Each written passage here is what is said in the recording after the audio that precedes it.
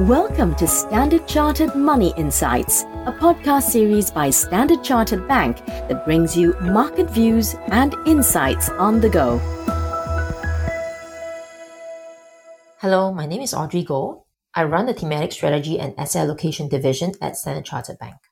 Welcome to Talking Thematics, a series of conversation where we will discuss about future trends, big ideas, or themes that will shape our investment future today and for many years to come.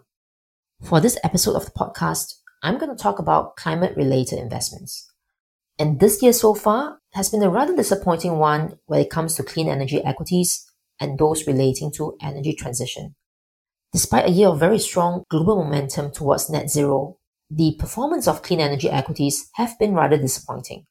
This was due to rising bond yields, which have weighed on valuation multiples, and at the same time, clean energy companies have also under-delivered on profit expectations.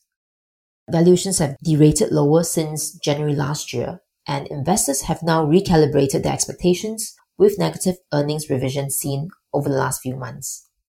With oil prices now breaching over $100 per barrel at the time of recording, traditional energy have instead outperformed clean energy shares by some 30% year to date. And this outperformance is even wider when compared against oil price, which was up 30%, while clean energy shares was down by 15% in the last 2 months alone. Underinvestments in oilfield developments have constrained oil supply, while economic normalization have resulted in a surge in demand, driving oil prices higher. Certainly, the rising geopolitical tensions between Ukraine as well as Russia have also contributed to the higher oil prices today, though it may counterintuitively actually be a positive development for clean energy. We believe that it will likely encourage Europe to double down on their efforts to accelerate the development of clean and renewable energy grid and reduce their gas dependency from Russia.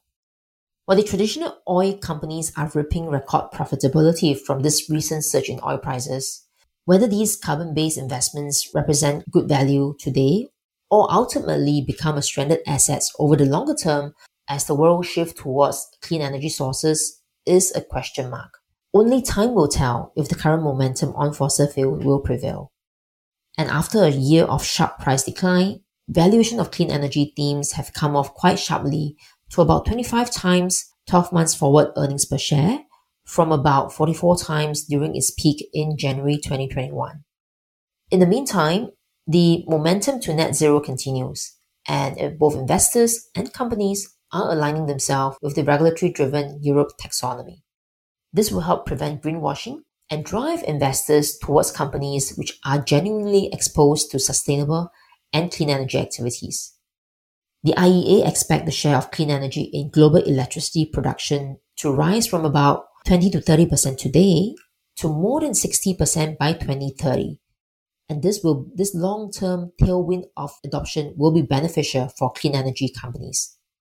In the near term though, we would watch out for any small positive policy surprises in the form of a US climate bill or potential easing off of some of the macro headwinds from an aggressive Fed.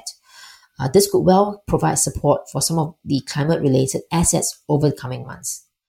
And like I always say, all things being equal, a cheaper valuation today likely increase the probability of positive future returns for longer-term investors. This is Audrey Goh signing off on Talking Thematics Episode 2. If you've enjoyed what you hear, please do like, share, and subscribe to this podcast. See you next time.